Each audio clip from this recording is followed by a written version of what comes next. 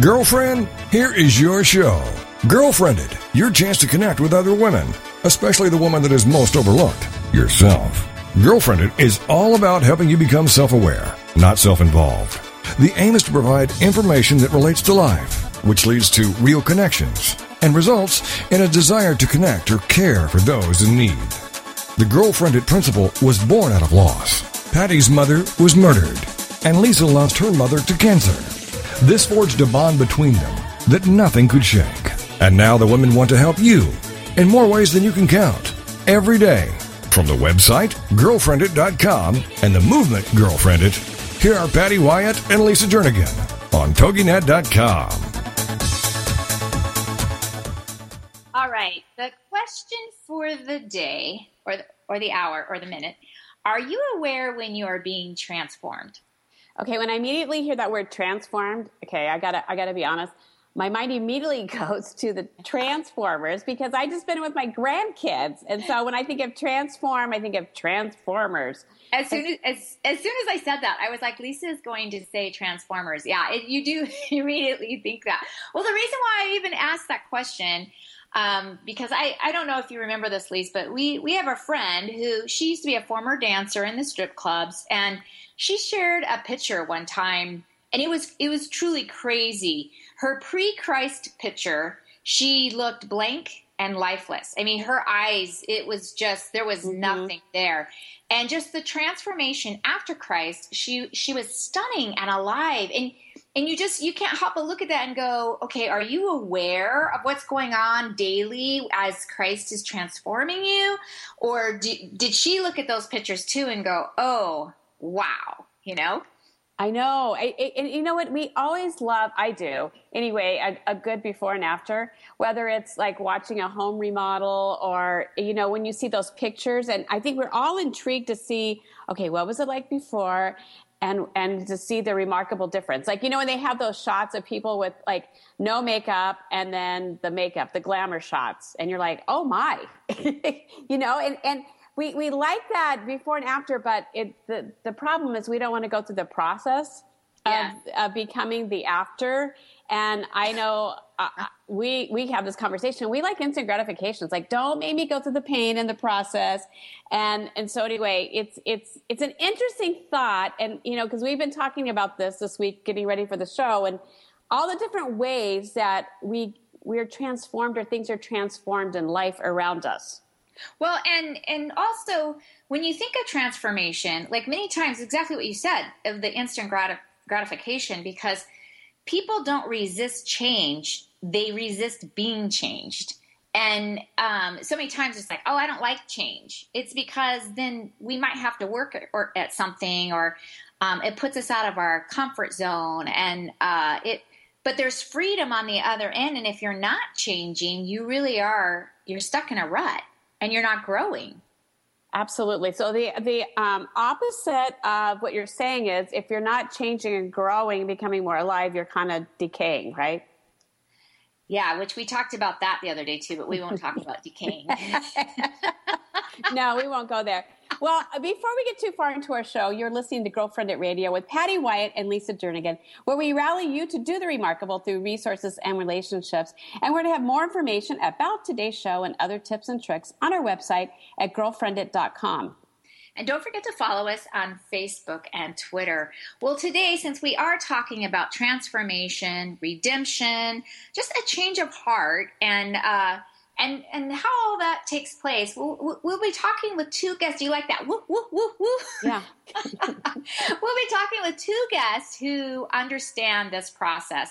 And our first guest today is author Elisabeth Gifford. She lives in England, and because of the fabulous technology, hopefully, we are going to be able to listen to her insights from across the world. And she also talks about her family divides this time between Kingston near London and Scotland, which a couple summers ago I had an opportunity to be over there. And I was actually in Ireland, where you're just literally looking across the water and looking at Scotland. So I'm picturing that right now as we're getting ready to have our guest on, Elisabeth. And she has a degree in creative writing from Oxford and an MA in creative writing from Royal Holloway College. She's also written articles for The Times and The Independent. She is married to her very own illustrator, which is very convenient when you're a writer, I'm sure. And together they have 3 children. So welcome, Elisabeth. How are you today? Very well, thank you. How are you? All right, you're gonna really drive Lisa crazy because she loves English accents. I do. I'm gonna really make you talk today, so I can just sit and listen to your accent. So I want one. So, but I don't know if I'll get one today. But so do you travel over to Scotland quite a bit, Elisabeth? Yes, my husband's a Scot, and my son lives in Scotland now too. So we've always gone to Scotland to keep up with family. We're a half Scottish family. And then when we discovered the Hebrides, which are the quite remote islands, then we started going there on holiday nearly every summer. Well, you know what? I just on my bucket list is to go to Scotland and go to castles. And I've been to England a couple times. Love it. I love the countryside. Love the history. Love reading all that. And speaking of history and writing, you have you are quite the writer, and you have a new novel, The Sea House. And today we were talking earlier a little bit about just the art of redeeming and transformation. And in this storyline, you really kind of go at a different level with that. Can you just kind of talk a little bit about like how you really how you got into this topic with this book, The Sea House? Well, first of all, in the islands, just off the north coast of Scotland, the northwest coast, and all the way down to Ireland, there's quite a famous story about the seal people, and also lots of quite well-documented sightings of mermaids. So I thought that was very strange, and I looked into the stories behind that, and I met up with a local historian, and he was explaining to me that there was some actual history behind that, some very old oral history. So I became very interested in this story of how seals transformed into people and mermaids, and although of course it's only a story in a way, it made me think about relationships where people are very trapped in their past, and it feels like they can never really make a home for themselves. So that's how this kind of mix-up of stories about seal people and people who can't seem to find their place in their own home came about.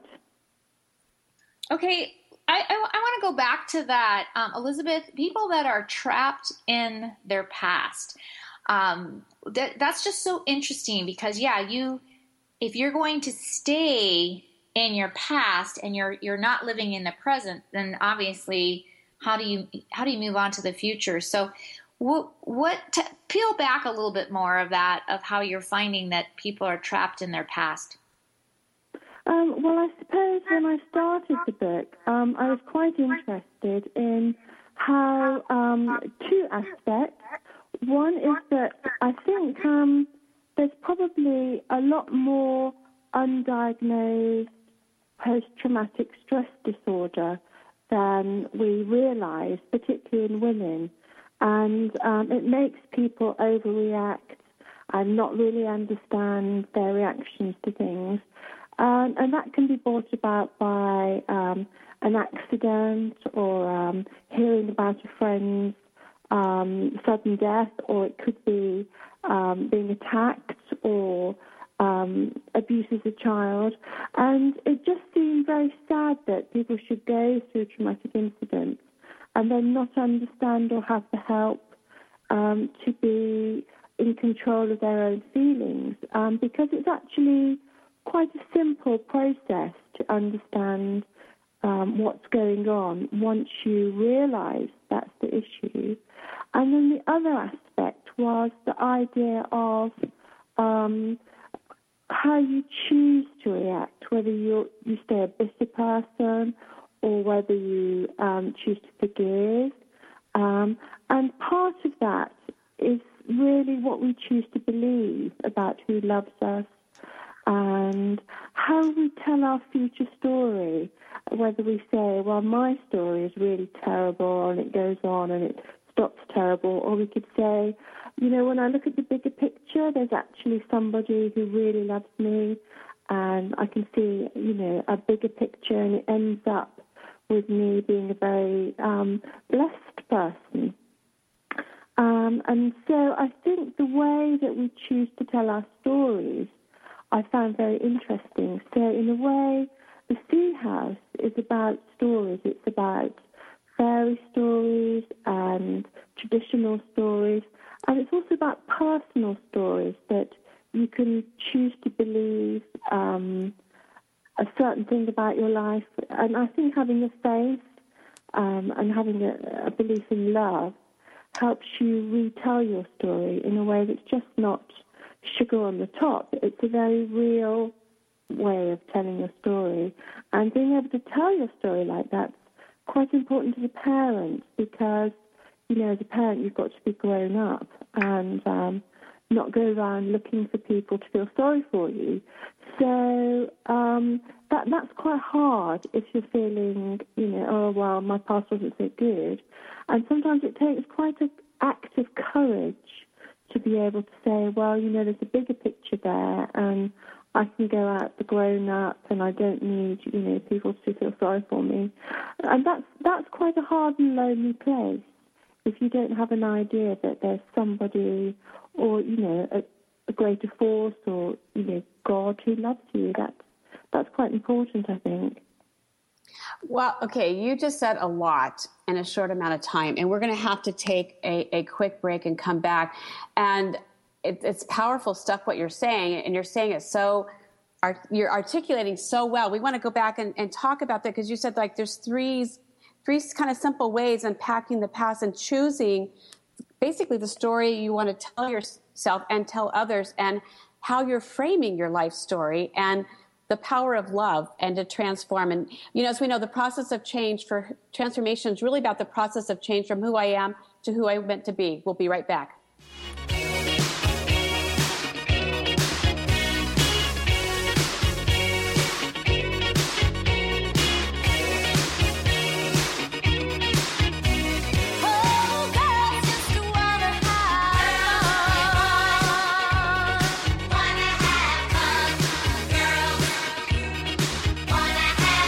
This is Girlfriendit on TogiNet. Don't forget to tell your friends to check it out on Girlfriendit.com. It's time to discover it, connect it, propel it, Girlfriendit. And we'll be right back with more Girlfriendit Radio right after these.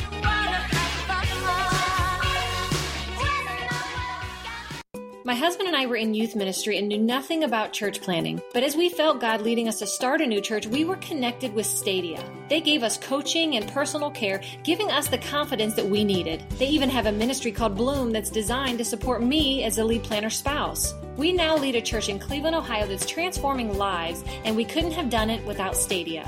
Stadia brings people and churches together to transform lives and communities through church planting. For more information, go to stadia.cc. Martha Sanchez, the host of the Mommy to Mogul radio show, empowering women to build a successful business, invites you to join her on Tuesdays at 7 p.m. Eastern Standard Time. At the ripe age of 5, she was already interpreting information in documents and instructions on forms for her immigrant parents. Now, through her experience and those of her guests, she provides you with valuable steps to empower you to reach financial independence. Martha A. Sanchez is a registered nurse with a Bachelor in Nursing and Master's of Business Administration. She's a business coach, speaker, author, and CEO of Moss International, LLC. Her diverse work experience brings you expertise in areas essential to customer service, social media, and budgeting. The Mommy to Mogul radio show furthers her personal mission of empowering women to help them build successful businesses so they can reach financial financial independence. Join Martha Sanchez, the host of the Mommy to Mogul Radio Show, Tuesday at 7 p.m. Eastern Standard Time.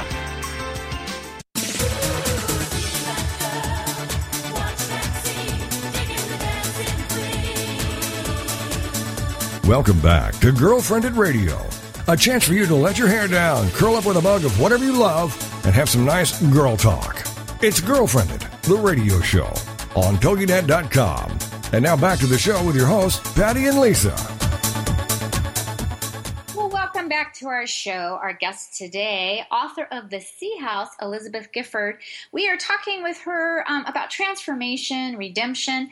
And I have to tell you, Elisabeth, part of the American culture where I need my transformation is I talk way too quickly and I listen way too quickly.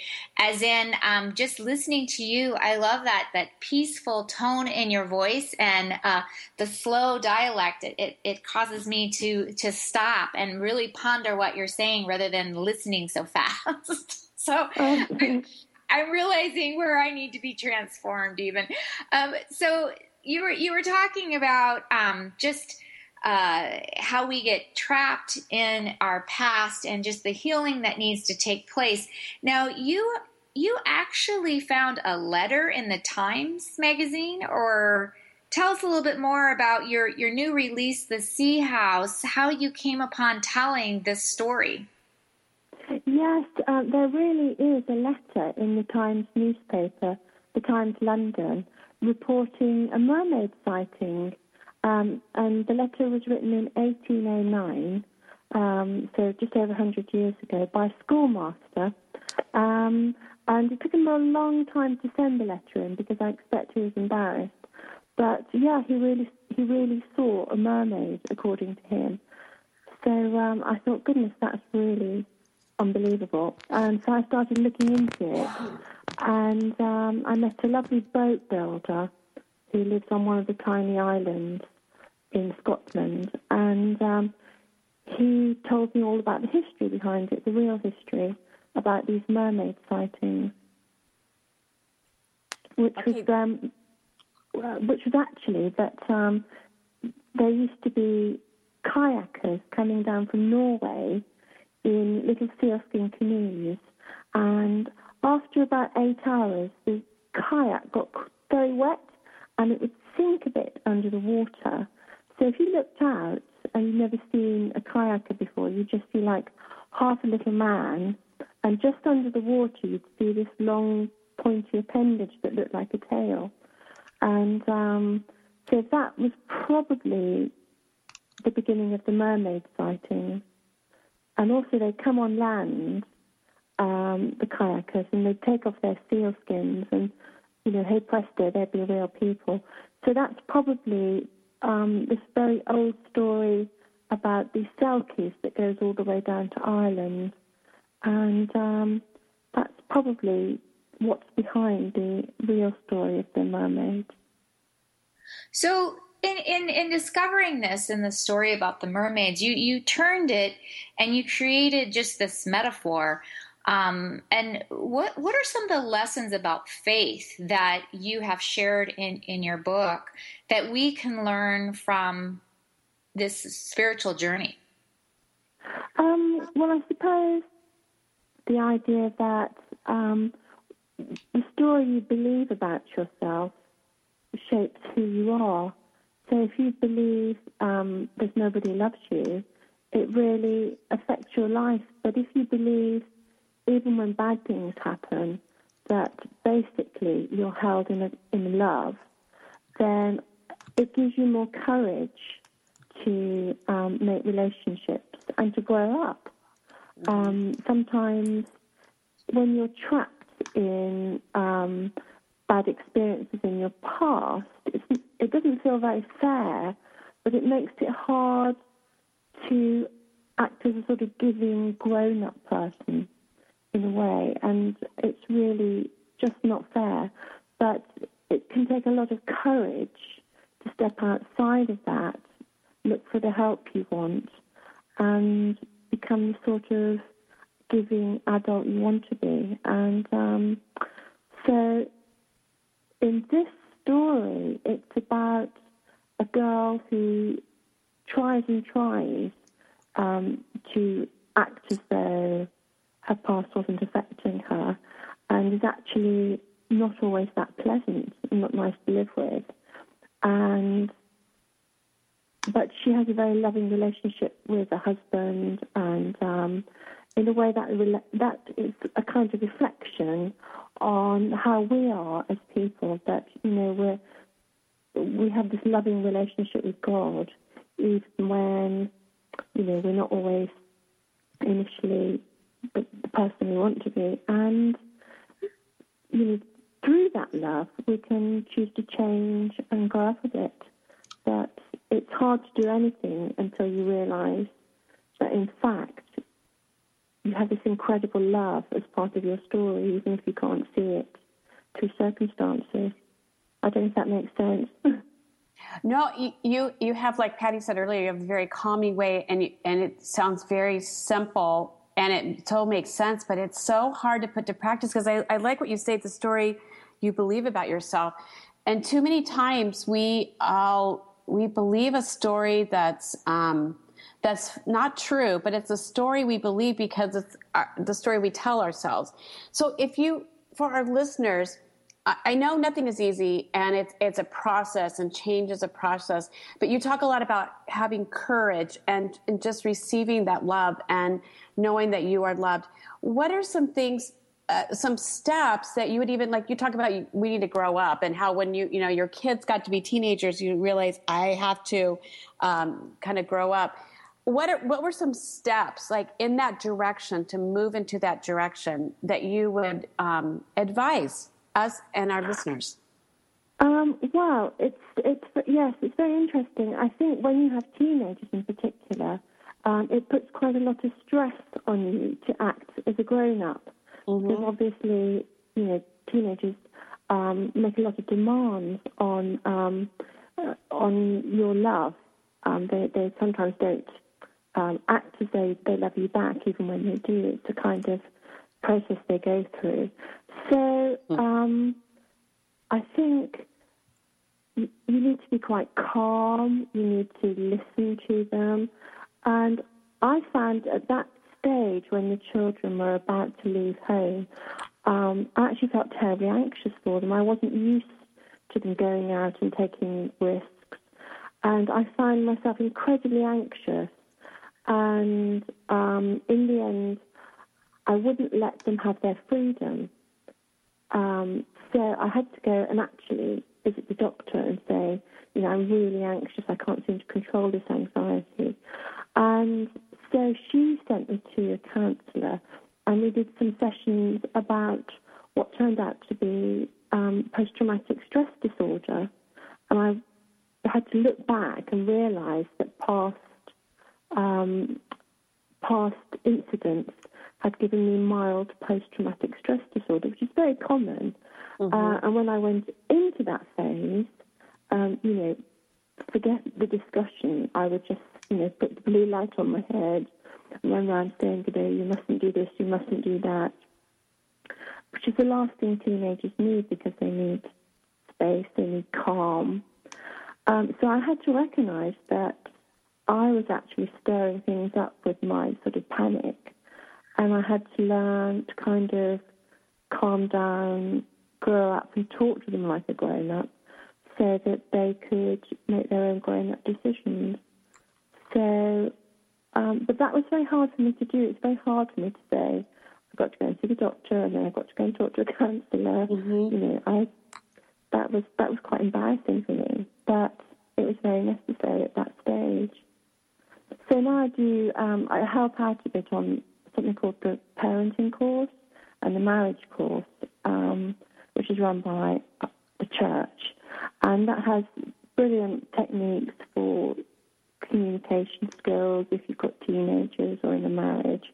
And these are all skills that you can learn and develop. But it's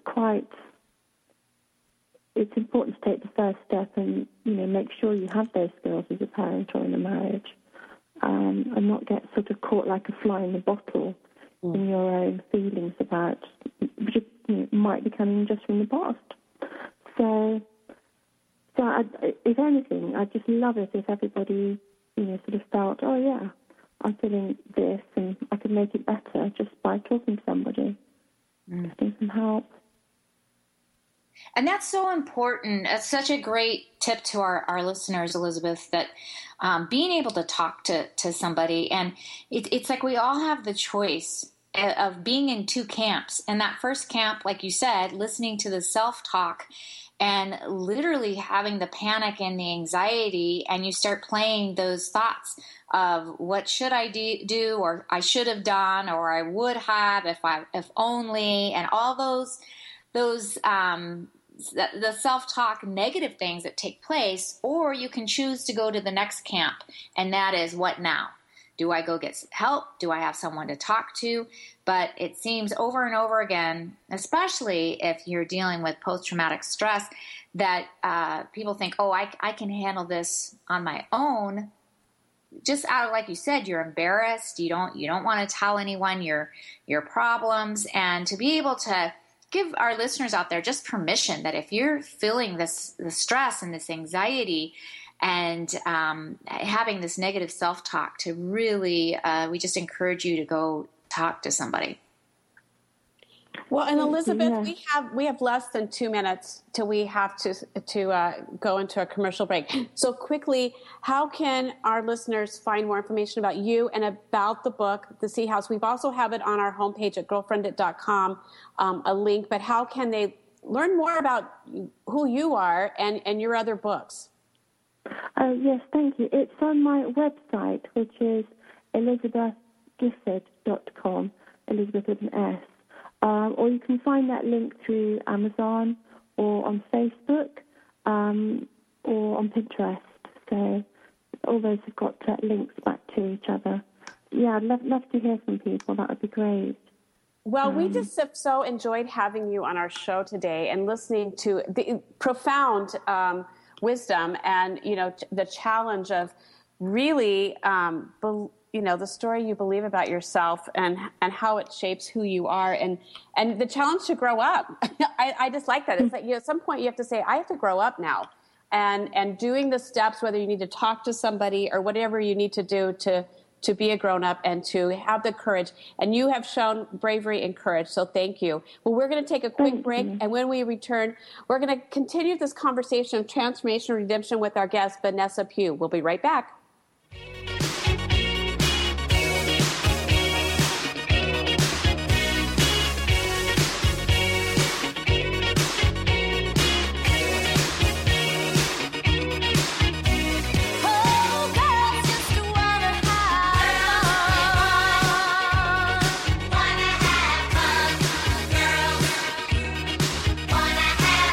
This is Girlfriendit on TogiNet. Don't forget to tell your friends to check it out on Girlfriendit.com. It's time to discover it, connect it, propel it, Girlfriendit. And we'll be right back with more Girlfriendit Radio right after these.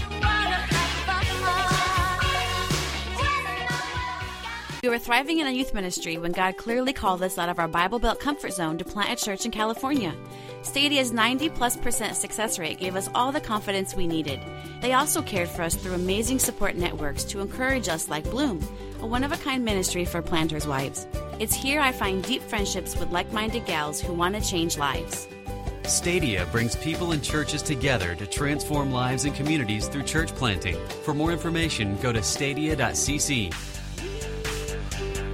Are you ready to start rocking that woohoo that only you do? Because Lisa Stedman is on a mission. She will dare you, challenge you, enlighten you, provoke, and empower you to bring out that inner woohoo. Lisa is an internationally acclaimed best-selling author. She is a breakup expert, a brand consultant, CEO of Woohoo Inc. and the Woohoo Radio Network. She will show you how to take your boohoo and turn it into woohoo. Get rebellious and get real. Get your dreams off the back burner. Get inspired and motivated to take action. Start rocking that woohoo that only you do in love, life, and business. She is going to be here for you every Wednesday at 1 p.m. Central Standard Time. Only here on the Woohoo Radio Network.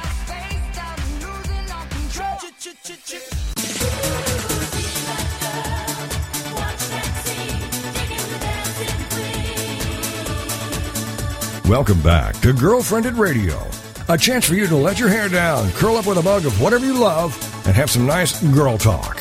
It's Girlfriendit, the radio show, on TogiNet.com. And now back to the show with your hosts, Patty and Lisa. Well, we have been having just such a great conversation about transformation and redemption and just the power of love to change. And so now we have our guest, Vanessa Pugh, joining us. And she's from our partner ministry called Bloom. And Bloom is a dynamic group of girlfriends who all share the same life experience of being church planting pastor's wife.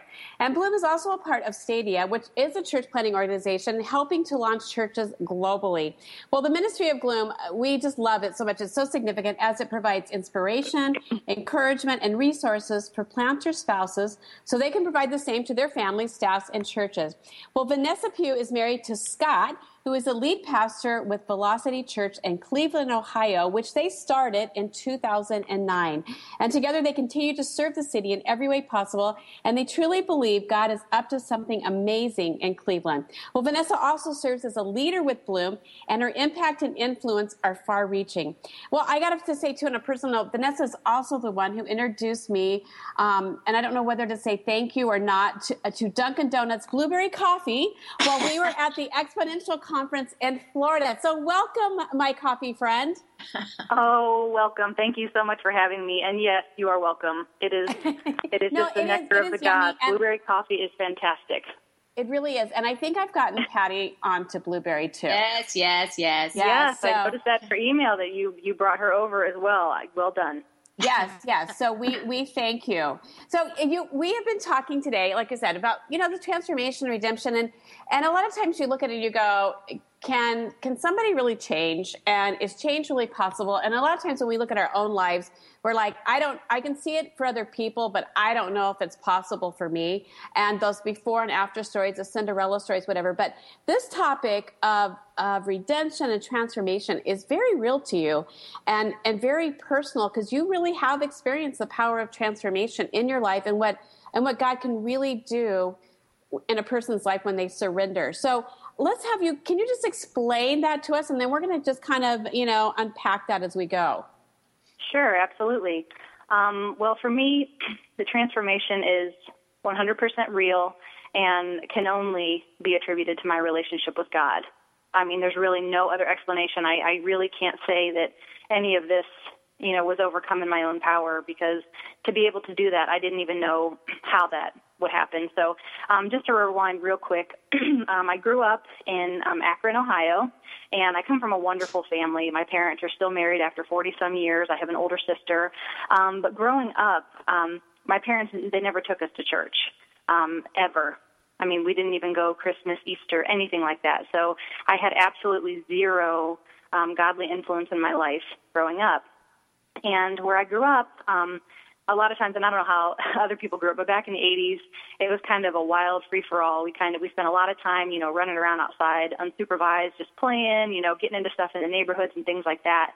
So you learn at a really young age to, resolve your own differences, whether it's in a healthy way or an unhealthy way. You learn how to kind of deceptively get away with things that you're curious about. So this started off for me at a very young age because all the kids in my neighborhood were older. So I ran around with older kids. But as I got a little bit older, what I realized was, which to me was just what was normal, is I got picked on a lot by all the older kids. And when you get picked on a lot, you either shrink and disappear or you toughen up and kind of make your presence known. And that was the route that I took from a young age. Probably the first time I remember getting my first fist fight was in 4th grade. And from then on out, that's kind of became what my identity was. I was a tough girl, and I loved the respect I got from that. I loved the attention that I got from boys for being a tough girl. So at a very young age, that kind of started off on who I was.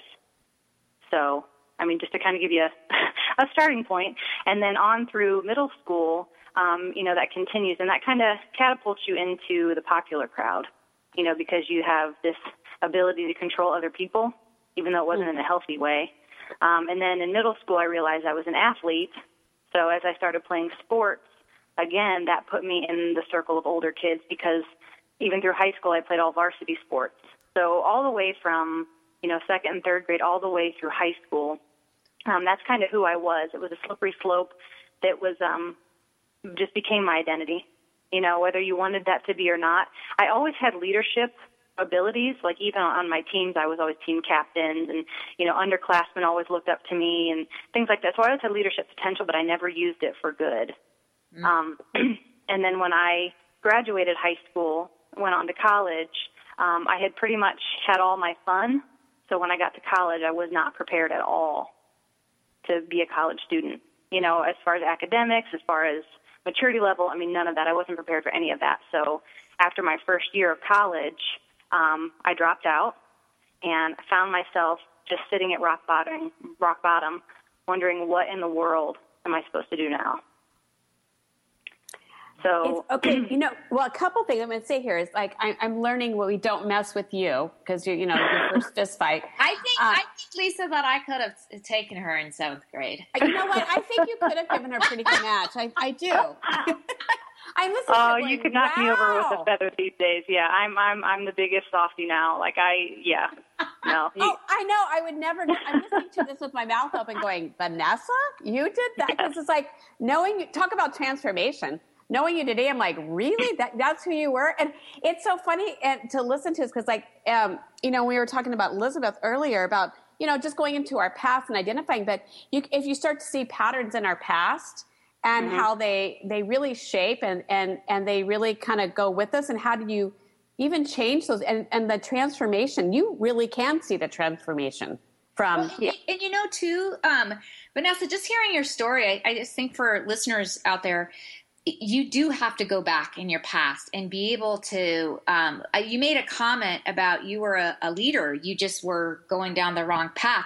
And I think it's even if you don't write things out and people go, oh, I can't journal, maybe even to sketch like 3 or 4 defining moments in your life where you can go back and go, aha, that is why I went in this direction. Yes, it was because I did hang out with all the older kids, and sometimes we become who we are, just like you said, just because of the environment around us. And I was laughing when you said that. When I was in junior high, my dad was a cop, and hopefully he's not listening right now to the show. But I'm going to call him. I'm sure he's listening. Hi, Dad. But the kids, I hung out with the older ones as well. And since my dad was a cop, they would roll their marijuana joints and put it in my bicycle because they would know no one's going to check Patty's bike. And, I didn't do any of that because I did have I grew up in a really neat, godly home, fortunately, but you hang out with the kids that did because that's who was in your neighborhood that you could hang out with. And it's interesting, had I not had Christ in my home, what path I would have chosen. We're the opposites there of hanging out with the same group, doing sports and all that, but yet having that Christian influence changes everything. Mm-hmm. So tell us then, now you're in college, so then what starts taking place? Well, after I dropped out of college. Yeah. Yeah, I finished my first year, but after my first year I decided I wasn't going to go back. So I got a job at just a small little family-owned packaging company around the corner from my house. And what I found at my new job was everybody who worked at my new job, they all went to church together. So, I come in as this, rough and tumble 19-year-old kid, 18-year-old kid, and actually I was 19 at the time, and I just start hearing, religious talk for the first time, but unfortunately the people that I worked with, they were very condemning. They were very judgmental. They were very self-righteous, and it was ugly. It was ugly. I didn't like it. I had gone from, being surrounded by nobody followed Jesus in my life growing up. You know what I mean? Like nobody I knew, nobody shared it, nobody talked about it. So to work with these people, all of a sudden, you're in close quarters. You're working in a small company where they're all on the same team, and you're obviously not. And I just remember feeling like, my gosh, is this really what God thinks about me? Is this really who God is? Because honestly, if this is who he is, I surely don't want any part of this. So I called after one weekend at work. I called a couple of my friends. I knew two people who went to church, and they were the only people I knew in the world I could call and just ask, like, hey, can you explain this to me? Can you talk to me about this? And they were shocked that I called, but they came to pick me up, and they listened to me, kind of tell them what was going on at work, and then they told me the truth. Then they told me that God knows me. He knows everything about me. He loves me, and he wants my life. And that's the first time that I had ever heard it. And I couldn't believe that I was 19 years old, and that's the first time I had ever heard that. And that day, I accepted Jesus, that day. And I didn't know what that meant at first. I didn't know what that looked like. I swear, I anticipated, like, is somebody going to, like, jump out from behind a tree and, like, throw confetti and balloons, like, yay, she's there. I didn't know, and when it was just... If I was there, Vanessa, I would have done that. Well, it was strange because, you make that decision to take a step towards Jesus, and that's exactly what it is. It's just a decision to accept it and go. But I didn't understand, I didn't really know much other than I believe this, and whoever this Jesus person is, if this is really how he feels about me, I want to get to know him. Well, my life. It's interesting when you talk about that, though, Vanessa, because I'm sure you've led someone to the Lord, and you, because of those emotions you just had, don't you sometimes when you are leading someone else to the Lord, you want for them to have that emotion? Because people hear of, you're going to be transformed in Christ, and behold, you become a new creation. And so when you go through and the salvation plan, and you do the sinner's prayer, you do want that for them. You want to be like, don't you feel it? Aren't you excited? And they're staring at you like, Well, we have one more minute till we go into a commercial break. So, Vanessa, just in closing up just that story, because we want to continue this on as we come back from the commercial, what would be a tip for you as you are sharing Christ with someone in that situation? Now we have 30 seconds. 30 seconds. Okay, 30 seconds. Be realistic. Be realistic when you share that with them. It's not going to be this emotional overnight transformation. It's going to be a yes. It's going to be I believe. It's going to be I receive your spirit, and then that will start working. And that is a great way to end our segment and get ready for the next one. We're going to take a quick break, and we're going to be right back.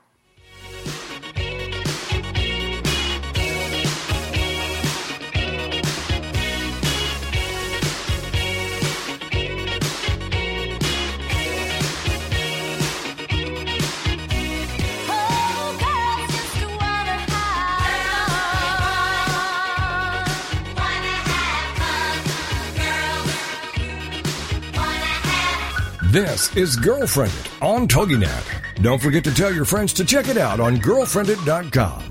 It's time to discover it, connect it, propel it, Girlfriendit. And we'll be right back with more Girlfriendit Radio right after these. My husband and I have always wanted to plant a new church. After 10 years, God finally affirmed that in us. We thought we were on our own. We never imagined that there was an organization that could partner with us. That's when we got connected with Stadia. They have incredible systems in place to support our family, including a network designed specifically for me, the spouse of a church planner. We could have never done it without Stadia. Stadia brings people and churches together to transform lives and communities through church planting. For more information, go to stadia.cc. Familia, faith, identity, tradición. Latina life is never boring, but it can be muy dramática. So how do you coexist between the old school ways of la abuela and the new school life you're creating for yourself without losing your faith, familia, identity, or tradiciones? Welcome to Living Latina with Francesca Escoto, where culture curls and curves collide in one spicy cross-cultural conversation that will leave you begging for más. Francesca tackles all the important issues, from politics to family values, to religion to, you guessed it, relationships and men. As Chief Everything Officer at the Wow Factor, Francesca is passionate about showing women of all cultures, ages, and lifestyles how to rock what they've got with style, sass, and smarts. Be sure to join her every Wednesday at 8 p.m. Central Standard Time for Living Latina, only on the Woohoo Radio Network.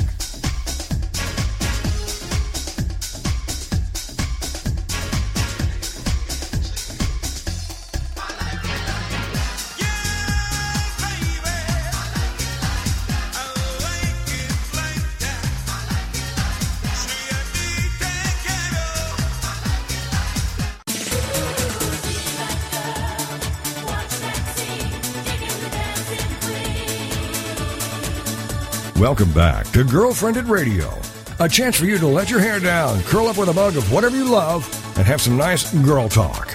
It's Girlfriendit, the radio show, on TogiNet.com. And now back to the show with your hosts, Patty and Lisa. We are back with our guest, Vanessa Pugh, from our partner ministry, Bloom. And Vanessa, we found a lot about you. Basically, that you could take both Lisa and I on. So I'm really excited to meet you in face to face. But I love what we just left going into the commercial, and you were talking about a tip when you are sharing Christ, just being realistic, and just want to go back to that because I think that's so. Sometimes we get so caught up in the balloons and the hoopla of when you are sharing Christ.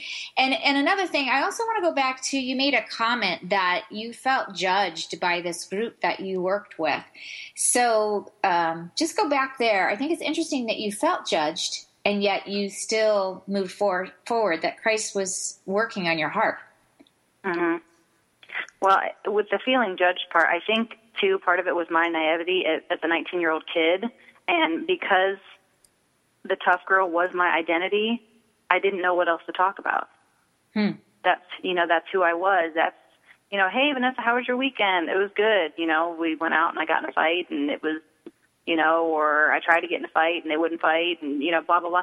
So then they just look at you in this complete horror, and then I, and like you don't know any better, and then you feel really, I'm a 19-year-old kid. I feel stupid. You know what I mean? I felt small and insecure, and unfortunately, anytime I felt small and insecure, aggression and intimidation is how I responded. Uh-huh. So I didn't like the way that I felt, and I only lasted at that job 2 months. I had shared with the ladies of the Bloom Retreat that after receiving Christ, and I came back to work and told them what I had done, they didn't believe me. They asked me, "Who told you were saved?" And I said, "Well, my friend." Yeah, and I said, "Well, my friends had." They explained that Jesus died to pay for my sin, and they said, "Well, what church do you go to?" And like literally, it's been like 24 hours. I don't, you know what I mean? Like I barely know Jesus, and so it was a very bad environment. And I turned in my 2-week notice, and they told me I could just go ahead and leave. And you could feel the love, right? Just flowing from that place. It was, but you know what? I will never forget what that felt like. I will never forget what that felt like, and I don't ever forget what that feels like when I'm sharing Christ with a new believer. I have no expectations of what I think they should be or become, because I take them exactly as they were, because that's exactly what Jesus did to me. Mm. So it actually has helped me immensely in my life now. And that is such a great point, because, and we were talking about this earlier, is, there's so many different, for lack of a better word, brands of Christianity and religion. Let's just say religion. And instead of, it's this relationship of incredible relationship of love and grace and mercy and transformation. And too many times the church at large, or people, want to make it about the rules and the regulations of it. And you see so many people that are coming back to Christ and have been so wounded in the name of religion by a church, or by, like what you're saying, you could have been deeply wounded going, I don't want to have anything to do with it, because we project what we see in people onto Christ. And I know, it's look at, Jesus must be shaking his head so many times going, no, you don't get it. But it's a challenge to all of us to go, how are we reflecting Christ? Are we reflecting in that way. And then even as we're having conversations with people, we have to, just being aware of their past and the woundedness that might be there and overcoming that. And I'm sure as a church planting, in church planting and dealing with the community, that's quite a challenge. Yeah. It's dealing with people's perception or how they've been treated in the past, and to go, okay, that's not who we are. That's not what we believe. And just even, like you saying, just being real with people. This is the real story here. So how do you... And the thing about people too, I can't tell you what to expect when you accept Christ. I can't tell you what your transformation is going to look like. If I were to even attempt to speculate, I'd be wrong, because if somebody would have told me that day, 6 months from now, you're going to meet a man and you're going to marry him and he's going to be a pastor and you're going to be a pastor's wife, there's no possible way my friends who just share the gospel with me would have any idea that God would entrust me with his work. So I can't say, and I wouldn't shrink it and be like, well, when you accept Jesus, you're going to quit smoking and you're probably going to stop cussing. And I don't know what your transformation is going to look like. You could blow the roof off of this thing. I mean, you remember when, Andrew went back and got Peter and said, come here, I found the Christ. He went back and got his brother, and he ended up being one of the most significant apostles in Scripture. So I can't tell you what your transformation is going to look like. All I can tell you is that there's a Jesus that loved you and wants to do amazing things if you'll let him. Mm-hmm. And there's so much freedom in that. And that is such a great distinction as letting God be a part of somebody's story and not putting them in a box and having, we want to project expectations on people. Okay, now that you've said this, now here's what we want you to do and here's what's going to happen. And so we start putting them in a box immediately instead of letting God's Spirit just work on them. And we also want to put a timeline on it. Like, you're going to quit this or you're going to do this in this amount of time. And I just being aware that the tendency that I think we all can do that if we're not like on top of it, or just the church at large tends to do that, to people, and being aware of that. And that's destructive. There's nothing constructive about that. Yeah. So talking about this whole transformation, because, earlier Elisabeth said it takes courage, to really go, because when you start the process of transformation, there's changes that need to be made in your soul, in your spirit, in your heart, in your lifestyle. Maybe some things need to be deleted as and as God reveals things to you. How was that process for you? And what do you see with other people, just to encourage people, especially women? How do I start that, really be all in the process with my eyes wide open, but ready to change? Well, first off, I would say it is a long process. It is I would say I was 7 or 8 years into active ministry with my husband, hiding the old Vanessa as best I could, trying to get a fair shake, having no one judge who she was to who she is now. Like, I didn't want anyone to know about the old Vanessa. So for a long time, she hid. For a long time, I kept her hidden.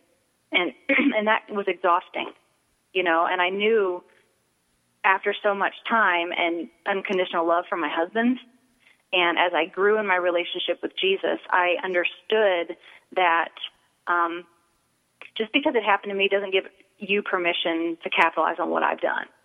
You know what I mean? Like, people are going to do that. People are going to say, well, you did it. Okay, that's going to happen always. That's always going to happen. But someone's going to look at your story and say, and you overcame that, and you survived that, and this is you now. So I couldn't let the fear of leverage, kind of control me anymore. It was what it was. And there's a lot of my story that I don't share.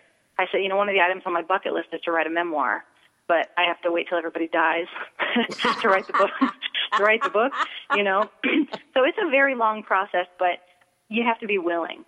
You have to be willing to grow. And one of the turning points for me is when we left our last established church to come to Cleveland and plant this new church, I made a deal with myself that Vanessa was moving to Cleveland.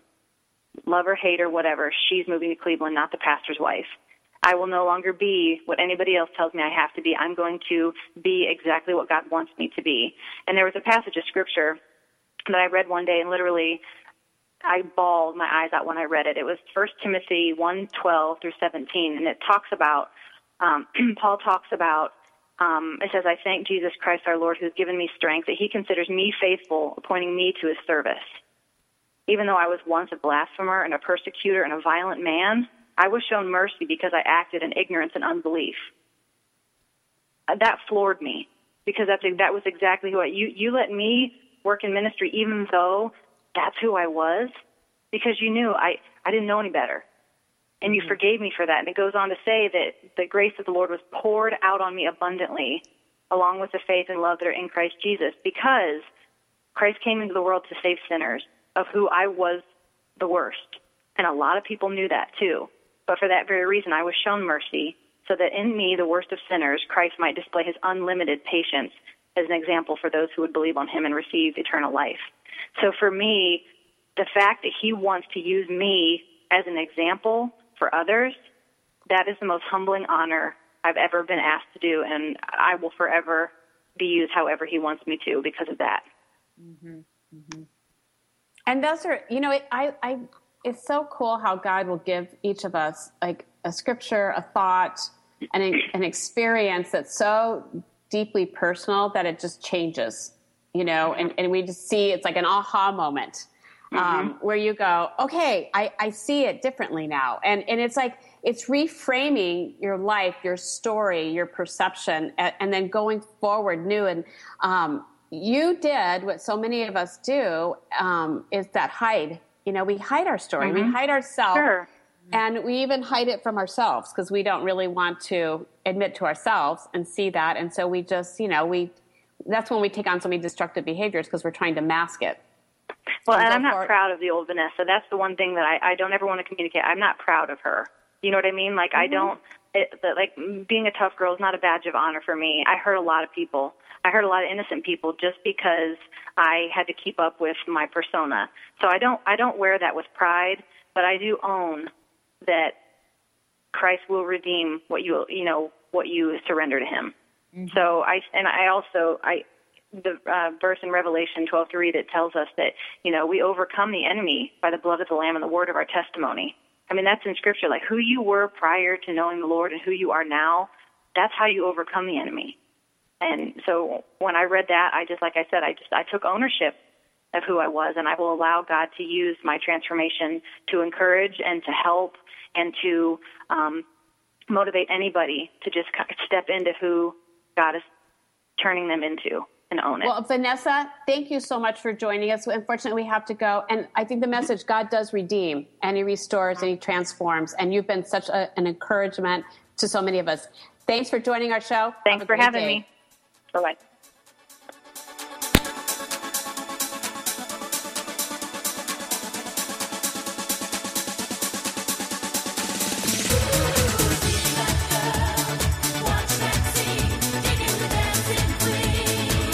Thank you for being a part of this special program, Girlfriendit, the show dedicated to the most important woman you know, yourself. It's the